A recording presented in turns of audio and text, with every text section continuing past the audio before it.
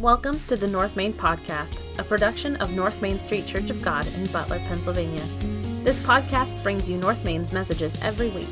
We strive to know God intimately, grow in Christ continually, and go for Him daily. I invite you to listen in today as we explore the Bible and learn about its unchanging truths for living life God's way.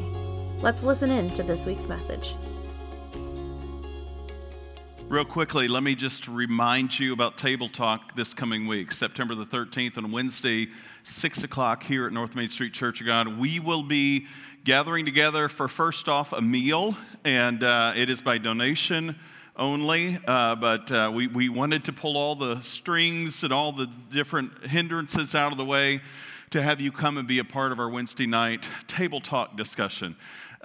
So 6 o'clock to 6:30, we'll be providing a small meal, nothing like you would get on a Sunday luncheon like you're going to have today, but it will be substantive enough to give you a meal for yourself and your family so that you don't have to worry about making dinner on those nights. We are going to be Amen. We are going to be discussing hot topics, difficult topics, or difficult questions. The first question we're going to talk about this next Wednesday is, what is truth? And that seems difficult just to answer in and of itself. We're going to talk about subjective truth and objective truth. Is it your truth and my truth, or is it the truth? And we're going to start unpacking that. It is a multi-generational opportunity for you, your family, whoever would like to come out. There will be childcare for children from 5 and younger, but we want to encourage families to bring their elementary age and teenage kids as well, because these are conversations you should be having at home with your kids. Because guess what? If you aren't having these conversations at home, somebody else is having them outside of the home that is not you. And they are defining for your children and for those in your home what truth is, what gender is, what marriage is. And as a church, we need to be on the front lines of this.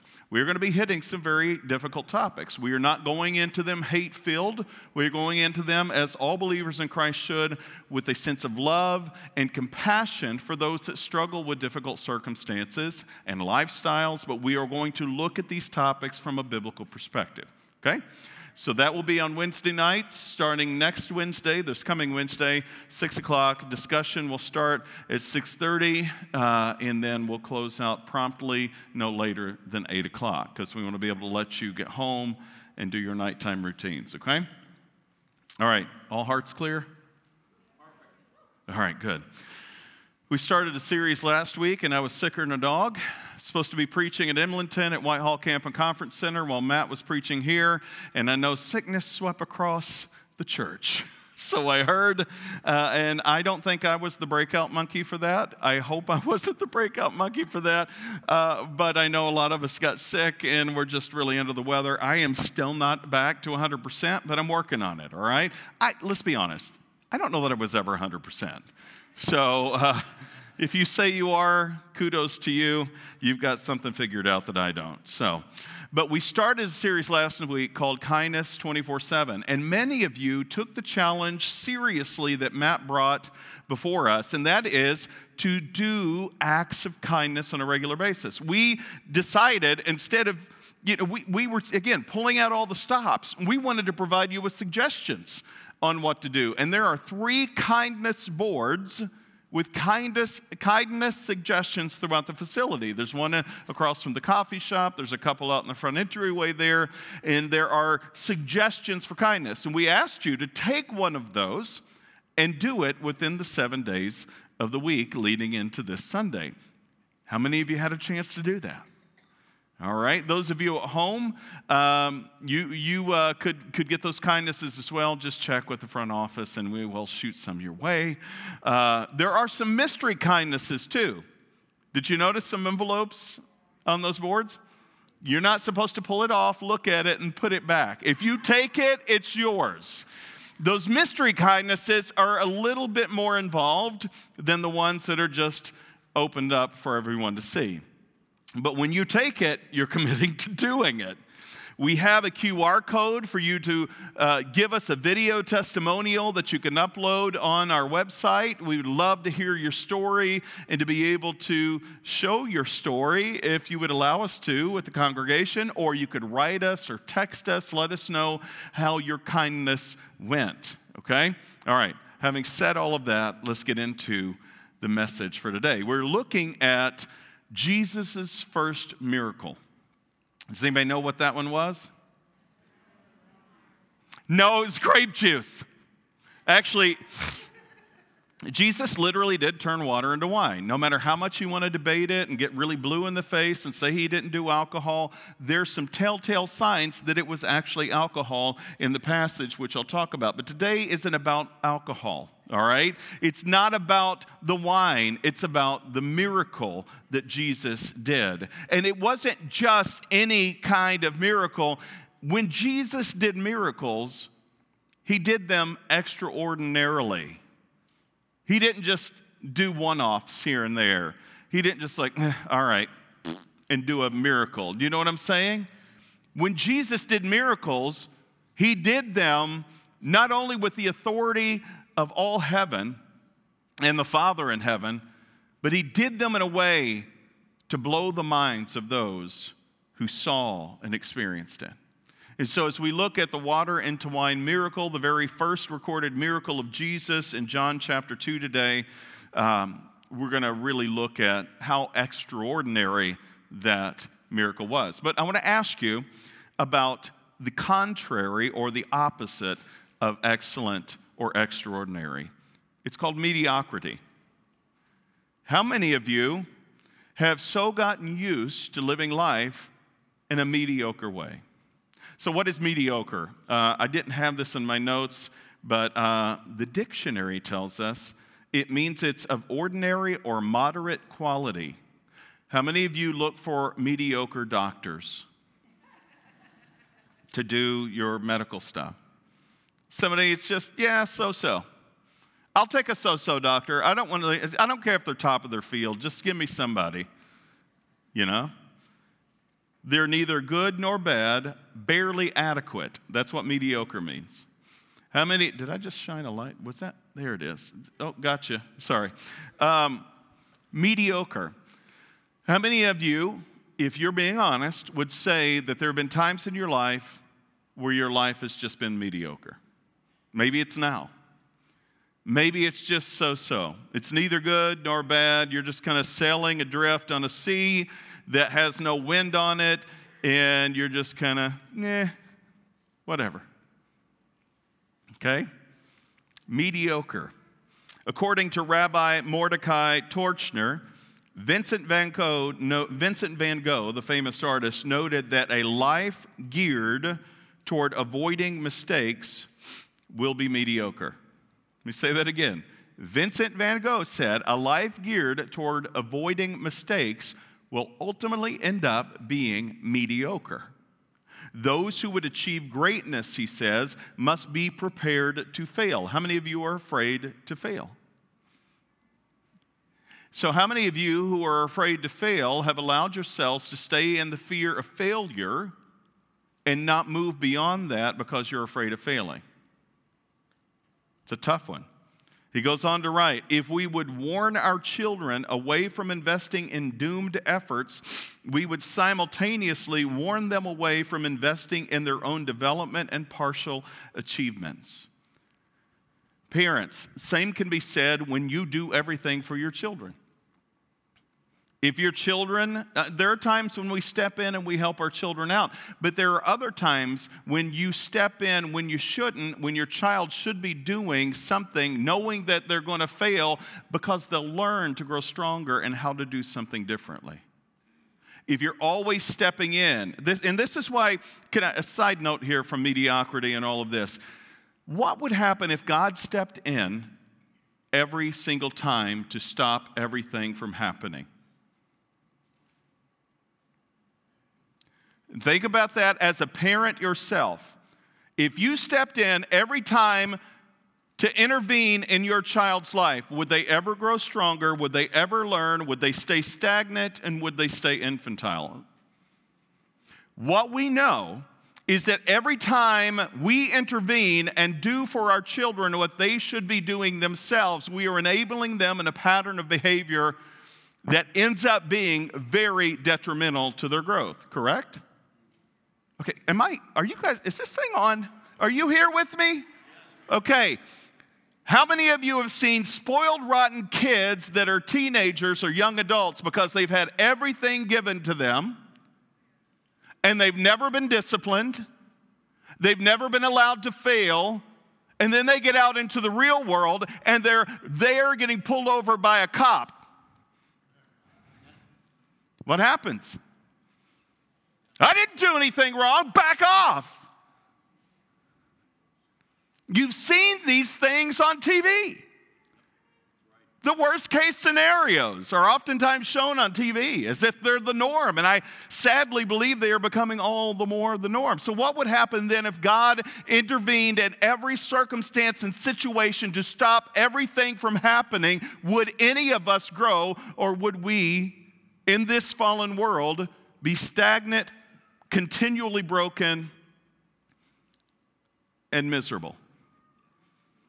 Why doesn't, because one of the questions I get as a pastor all the time, why doesn't God intervene? Why doesn't God stop X, Y, or Z from happening? And I wish I could tell you theologically and otherwise exact answers that would make you feel better, but I don't have all the answers to make you feel better. But what I do know is that God is good, He is loving, He is altogether compassionate, and sometimes His compassion has Him refrain from intervening because He wants us to go through that deep, dark valley of the shadow of death and fear no evil, because He wants to remind us that He is with us through it rather than getting us escaped from it.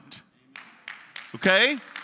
All of that said, when you see miracles that we're going to be exploring over the next 2 months, these are God's intervention in extraordinary ways into the ordinary, mediocre days of life and stages of life.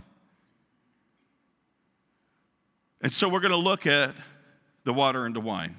Let me read to you what I wrote here. Mediocrity is a beast that most of us fight throughout the course of our lives. Maybe it's because we lose steam as we grow older. We've seen every battle, or most of them, and we get jaded by the difficulties of life, so much so that we become hardened and cynical. Can you say as you've grown older, you've become hardened and cynical? I know that at age 47, I'm not the same as I was at age 20 or even 15. The sky was the limit. There was no hill I couldn't climb. There was nothing I couldn't do. Yeah, I had insecurities as a kid and as a young adult, but there was still this optimism that was there. But we get jaded with time when we see enough or experience enough failure or hardships, so much so that we believe the lie of the enemy who seeks to steal, kill, and destroy, whose name is Satan, the devil, Beelzebub, Lucifer, whatever label you want to put on that punk. He is the enemy who seeks to steal, kill, and destroy. He is a real enemy, and it's not the person you're sitting next to. It's not the one who sits in the Oval Office. It's not the one that's over the empires of Russia or China. There is an enemy, and he is the one we're fighting. And sometimes that enemy doesn't use these hellfire and brimstone tactics. Sometimes it's subtle, and I just sprayed you with spit. Sometimes it's very subtle. Sometimes the enemy will come in like a lion seeking whom he may devour, and sometimes he slithers in like a serpent biting at your heels. A snake in the grass, so to speak.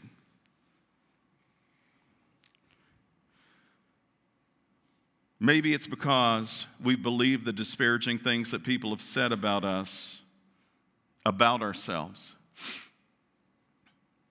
Maybe it's because of the nagging insecurities that we've allowed to hold us back from doing what seems impossible, that we've come to live a life of mediocrity. Or maybe it's because we've grown all too accustomed to merely going through the motions and routines of everyday life that we don't believe there's any more to life than this.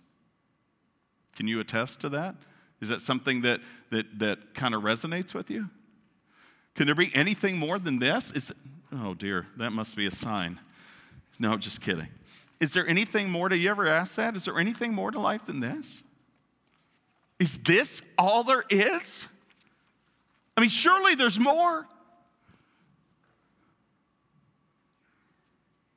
Maybe I'm the only one. But we don't start life this way. From birth throughout our preteen years, life is anything but mediocre. Life is exciting, full of anticipation. Every day is a learning experience, full of possibilities and adventures. The sky's the limit. Things like clouds in the sky become objects of wonder, and we start to look for images like a Rorschach test. Look at that lion. Look at that elephant. And as we grow older, instead of keeping our heads lifted up, they go level. And then as life wears on, we lower our heads in discouragement. The colors of the rainbows, the birds, the trees, autumn sights, they're sights to behold, not merely distractions to pass by for a child. See, when Jesus tells his disciples and those that would keep children at bay, do you know what he's telling them? Or do you know what he tells them? Let the little children come to me, for the kingdom of heaven belongs to them. And he even in another passage says, you cannot enter the kingdom of God. What is the kingdom of God? Heaven. You cannot enter heaven unless you become like one of these little ones. What's he saying? You should be childish, wearing diapers, being burped all the time? No.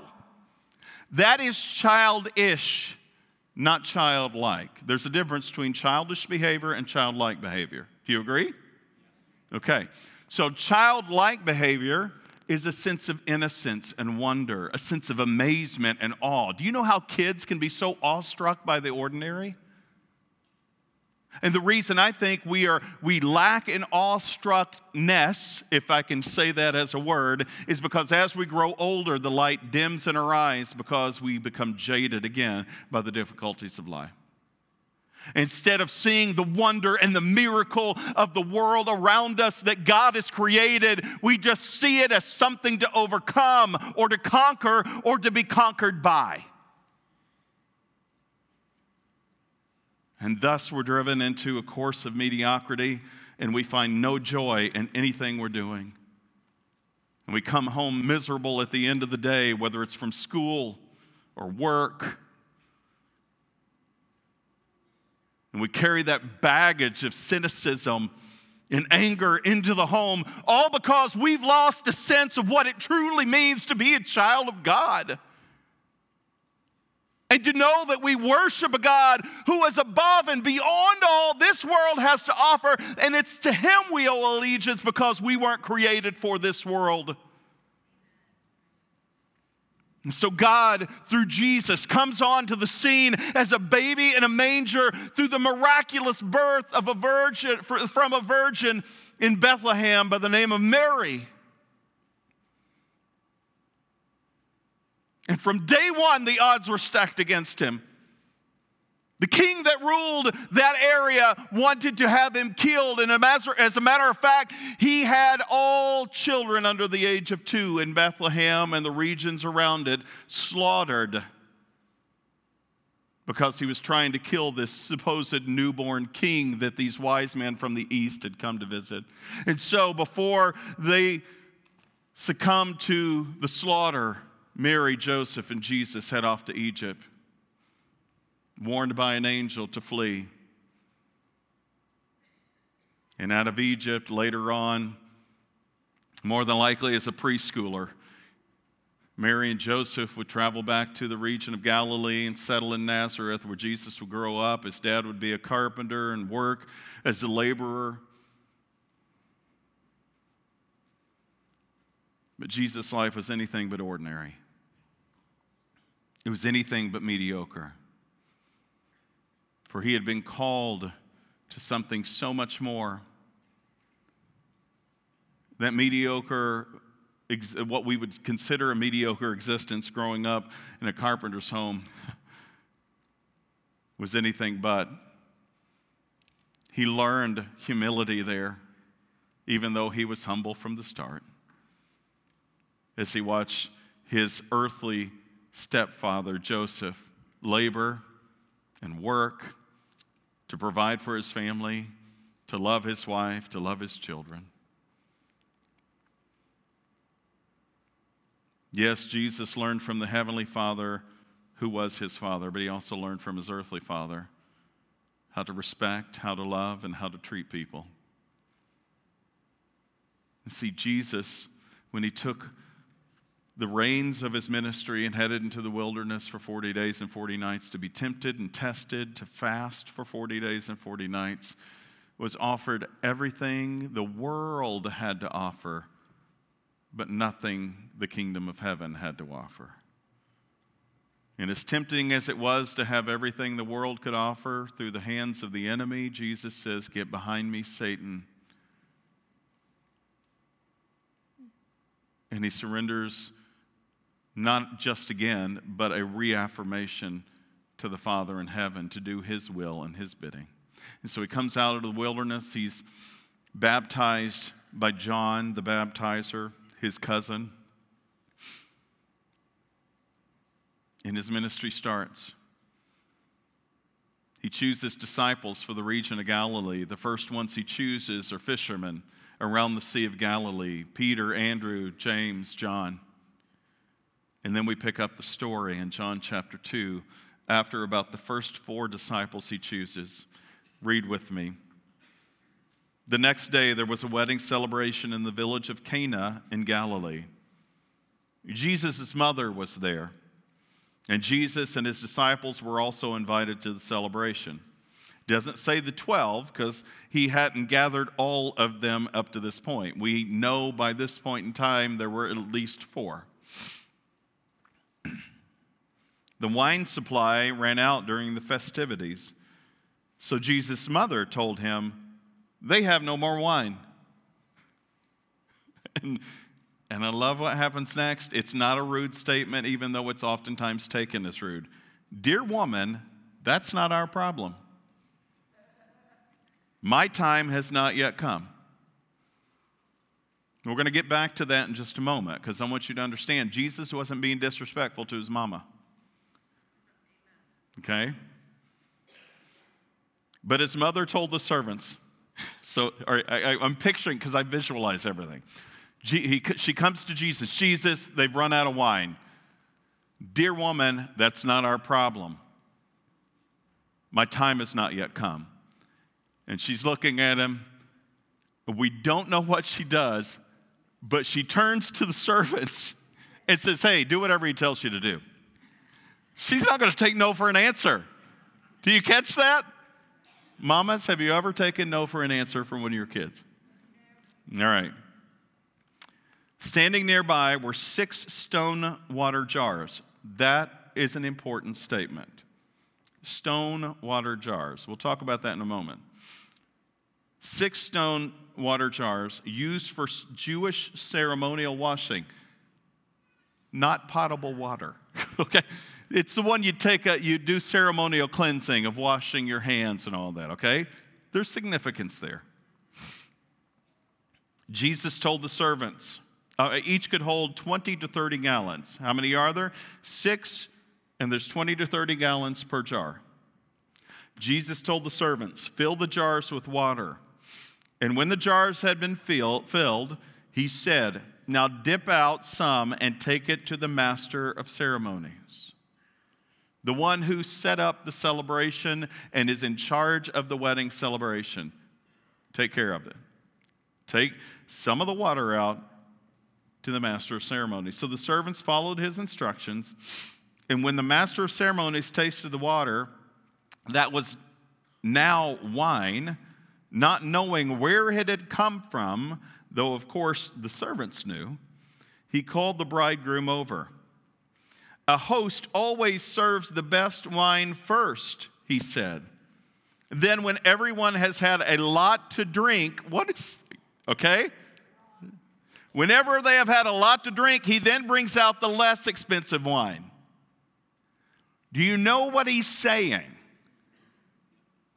the best wine is brought out so everyone can say, woo, this is really good stuff. And then they get snookered enough to be able to bring out the poor wine because nobody cares by that point. I know that is a taboo subject, but the reality is that's what was going on. You say, well, Jesus likes to get people drunk? No, that is not the point of the message, nor is it a point of the miracle, which we will see. A host always serves the best wine first, he said, and then when everyone's had a lot to drink, he brings out the less expensive wine. But you have kept the best till now. This miraculous sign in Cana in Galilee was the first time Jesus revealed his glory, and his disciples believed in him. And here's the main point. True acts of kindness are not mediocre. They are exceptional. They are exceptional because they are a rarity in our culture. We don't often see people doing things for others that are complete strangers. We do things for those we love. What about those people we don't even know? Let's look at a few factors in the exceptional nature of the kindness of Jesus in this miracle. The first one is Jesus' presence at the wedding at Cana is an expression of his desire to celebrate life. We often get this picture of Jesus, don't we? Most of the paintings from the Renaissance period with a drawn, sunken-in face, pale complected. He's always serious. He's always concerned. Even a lot of the movies from the past about him are just nothing but serious. And I'm not saying Jesus was not serious. Please don't mishear me.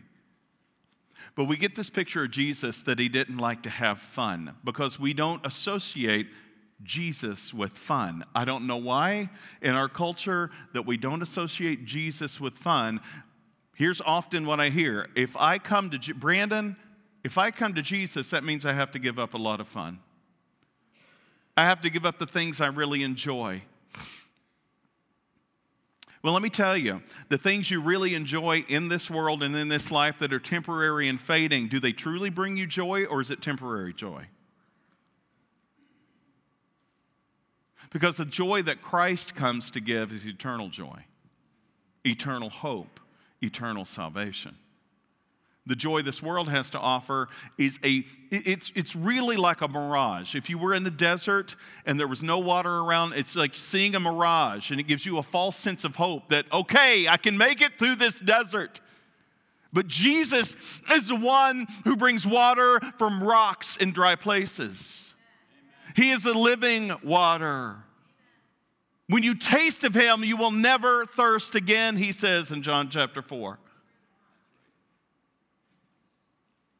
But we give in to the lies of the enemy and the lies of the world that have this mirage mentality that the things of this world truly have what we desire.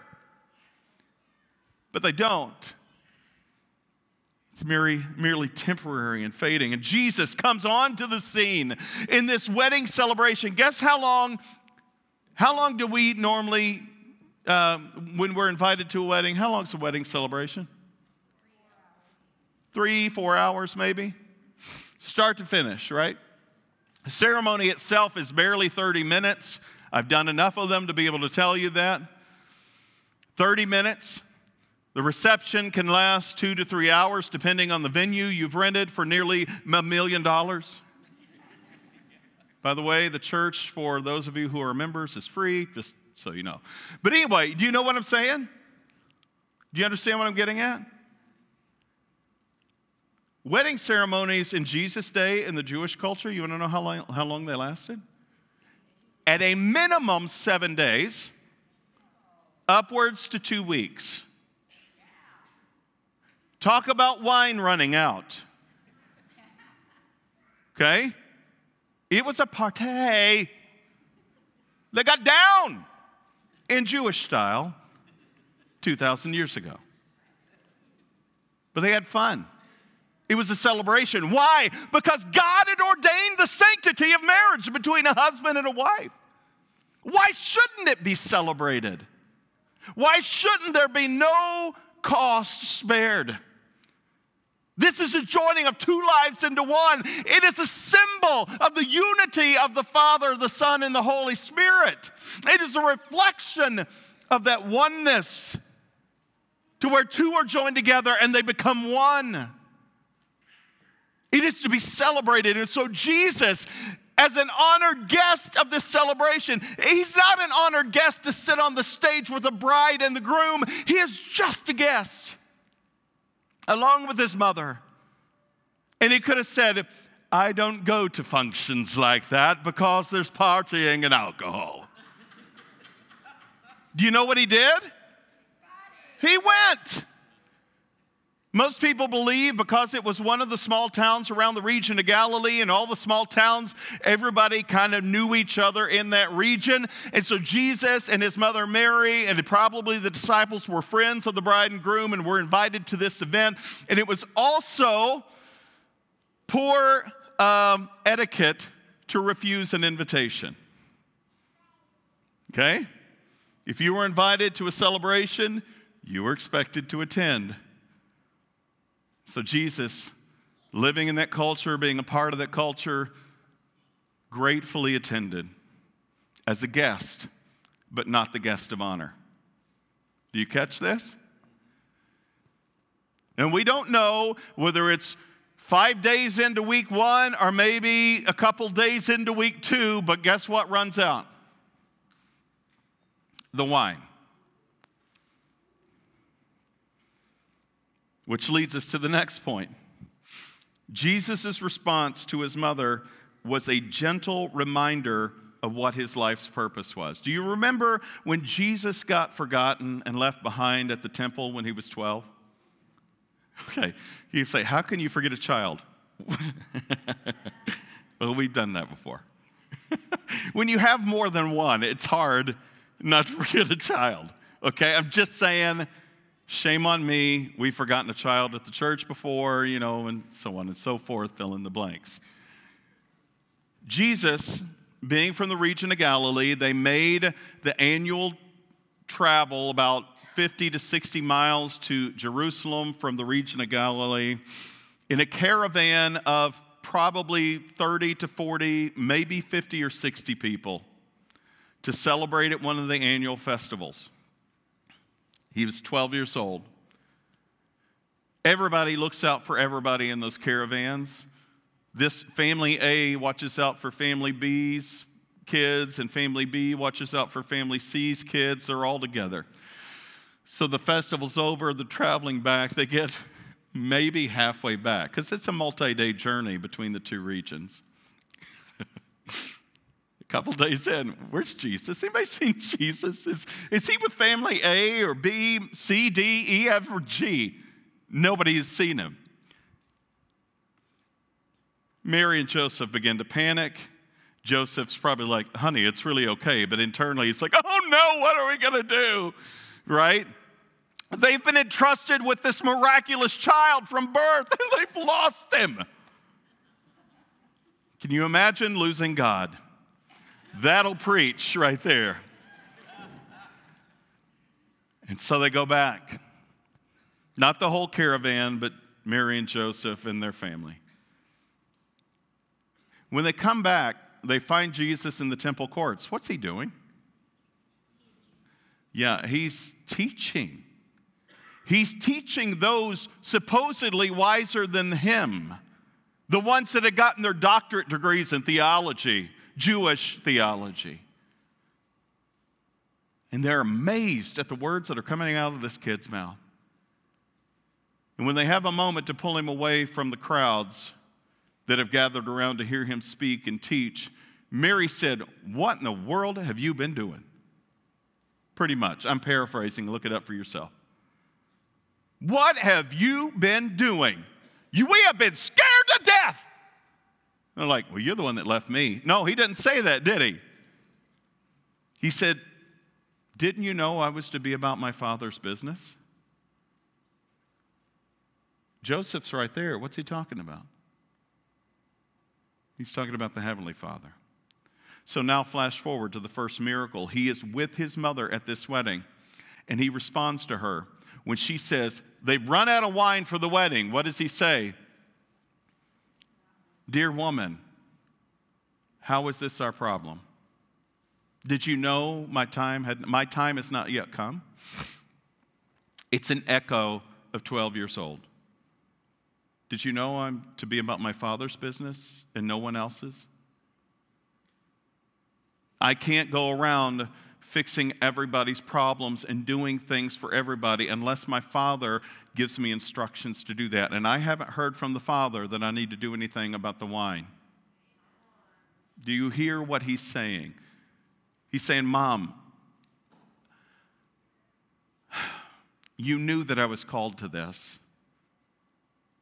You've sat and marveled at the miracle of my birth. And you marveled at me speaking with the religious leaders when I was 12. Marvel now that my life is in the hands of the Father. And I am to be about his business. But in the same breath, he turns to the servants, honoring his mother and honoring the Father more specifically. And he says, see those stone jars over there? Take all 6 of them and fill them up to the brim with water. He didn't say where to get the water. He didn't say, whether it was Aquafina or, from the bubbling springs of Turkish Delight, or I'm just making up stuff now. But he just says, go fill them with water, because the content in the jars at that point doesn't matter. What matters is what he does with the content in the jars and what he does with the content of your life.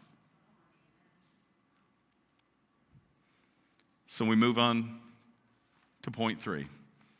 The way that Jesus performed this miracle was a clear indication of the ministry to which he was called. I want you to think about the type of jars. Remember I said earlier, what did John tell us about the jars? They were stone. They weren't made out of pottery thrown on a wheel. They were carved out of stone. They would have more than likely been tall, cylindrical jars, not wide, but tall, slightly wide, but taller than wide. Okay? They would have been carved out stone vessels. Why is that significant? Because you didn't have to clean those jars. Porcelain jars, pottery thrown on a wheel and burned or fired in a kiln, they were to be ceremonially washed and cleaned on a regular basis. These stone jars, because they were made out of earthenware, were considered pure. Did you know that? They weren't made by hands of man. What is stone made by? By God himself.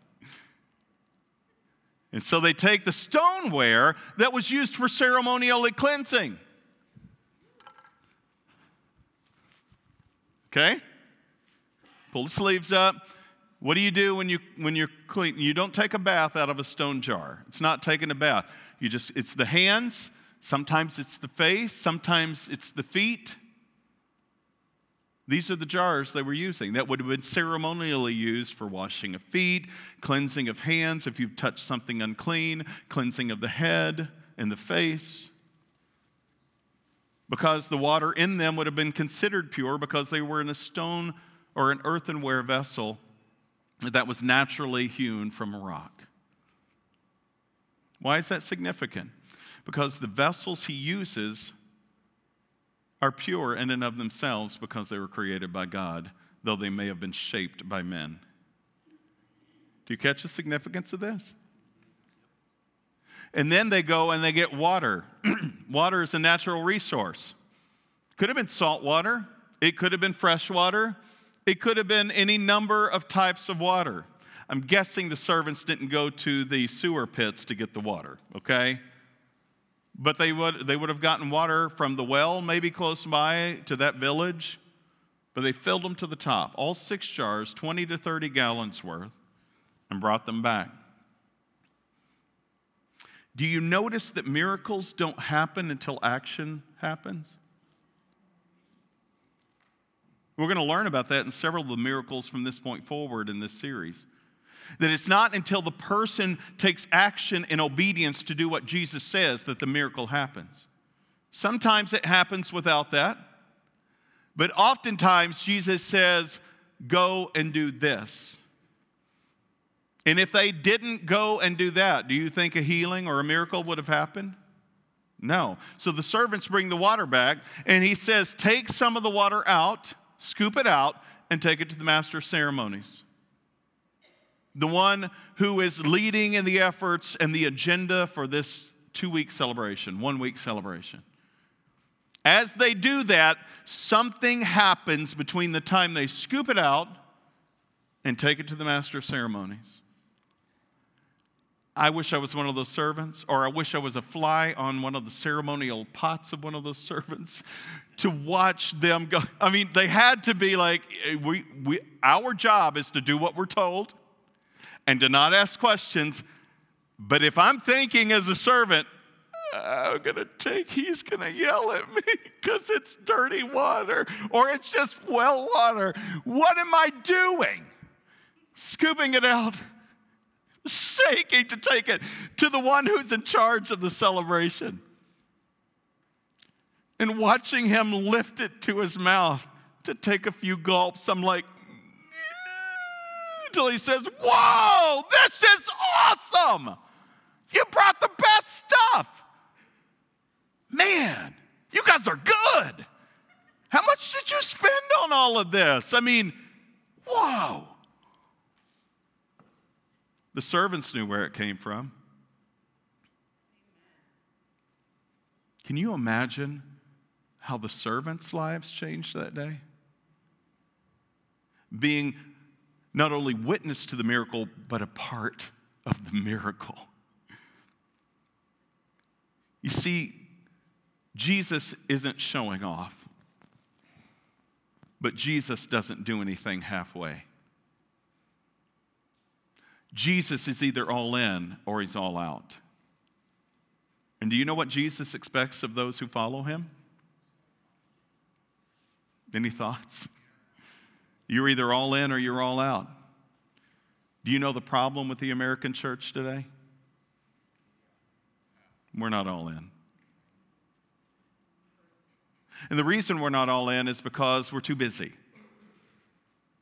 We're too busy tackling life and doing things that will ultimately wither and fade with time until we get into our golden years and realize that most of the stuff we've ever done has no eternal significance. And if I could go back and do it over again, I would spend more time doing those things that have eternal significance. Yes, I would work and do all of those other things I need to do, but I would spend less time worrying about them and doing those things that will wither and fade with time. I would focus on those things that are good and holy and right and all of that, and get rid of the fear, the anxiety, and the worry of not measuring up to everybody else's standards when God has called me to a higher standard. I would give myself fully and completely. I'm at 47. If I could go back and do my 20s over, which I don't want to do, mind you, I would do it differently. Do I have all regrets? No. I don't regret everything, but I have some. But some of that comes with time and wisdom and knowledge and understanding as I lean into God and look back over the course of my life and realize, man, I could have done that differently. Now, here's the other caveat to that. I don't need to live with the regret of the past either. Because Jesus has called me in the present to look to him for my future. I don't live in the past. I may regret aspects of the past, but I can't live there.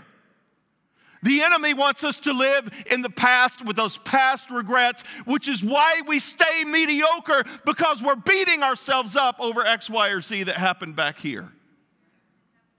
And Jesus says, I have come that you might have life, and not just life, but to have it to the full. Who comes to steal, kill, and destroy? The thief. John chapter 10:10. How many of you have allowed the thief to drive you into mediocrity by stealing your joy, your marriage, your children, your job, your relationships, or killing those things, or destroying those things? And instead of saying, no more, no more mediocrity, no more burying my head in the sand, no more giving in to the temptations to think poorly of myself or others. I'm going to keep my eyes fixed on Christ, the author and perfecter of my faith.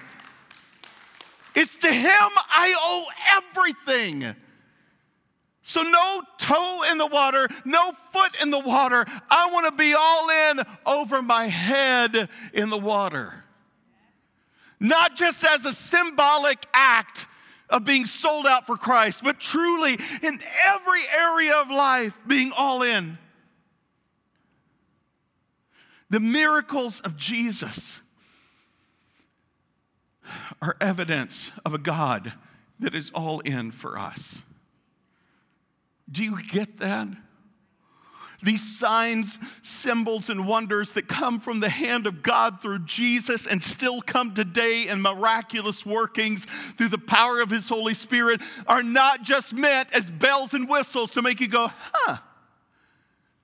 They are meant to draw you into the presence of God who supersedes natural wonders, to bring you into the supernatural realm of goodness and holiness and abundant life. Jesus became a master of ceremonies without even having his name on it, and superseded the expectations of his mother and everybody else when nobody knew. Jesus' act of kindness didn't need his label on it, but the Father's fingerprints were all over it. Were all over it. As our worship team comes forward to close this out, I want to read you this. If this doesn't get your wood burning, your wood sweat, your fire, I don't know. I'm not great with figures of speech. Pastor and missionary, author and seminary president by the name of Avery Willis wrote this. I no longer need preeminence, prosperity, position, promotions, plaudits, or popularity.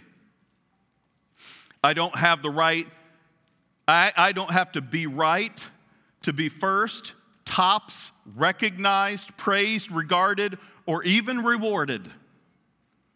I now live by faith, lean on his presence, walk by patience, live by prayer, and labor by his power. My face is set, my gait is fast, my goal is heaven, my road is narrow, my way is rough, my companions are few, my guide is reliable, and my mission is clear. I cannot be bought, I cannot be deluded, I cannot be delayed. I will not flinch in the face of sacrifice, hesitate in the presence of adversity, negotiate at the table of the enemy, or meander at the maze of mediocrity. I won't give up, shut up, let up until I have stayed up, stored up, prayed up, paid up, and preached up for the cause of Christ. I am a disciple of Jesus. I must go till he comes, give till I drop, preach till all know, and work till he stops me. And when he comes for his own, he will have no problem recognizing me. Like Jesus in Canaan, God has called you to live a life of extravagance, but not extravagance for you, extravagance for him, so that his reputation precedes you into the places you go. He has called you to something more than mediocrity. Every child of his is a royal heir to the throne of grace. Believers in Christ within an earshot, hear me. And those of you who maybe haven't stepped into that arena because you're skeptical, doubting, and wondering, or you just got a foot in the pool, God is for you. He is not against you. He has called you out of the land of wandering and into a land of abundance. But it's not about you. It never has been. It's always about Him. And until we get that through our heads in our churches in America today, we will see doors of churches closing on every street corner until all glory and honor and praise is reflected back to Him. So are you for mediocrity? Or are you for the Christ who gives abundant life? Our altars are open, as they always are. We have a prayer team that would love to pray with you. To my right, your left, on these stairs, on the altar over there, as the prayer team comes forward and as we lead in the last song, I don't know where this has hit you. I hope it's hit you in a good spot.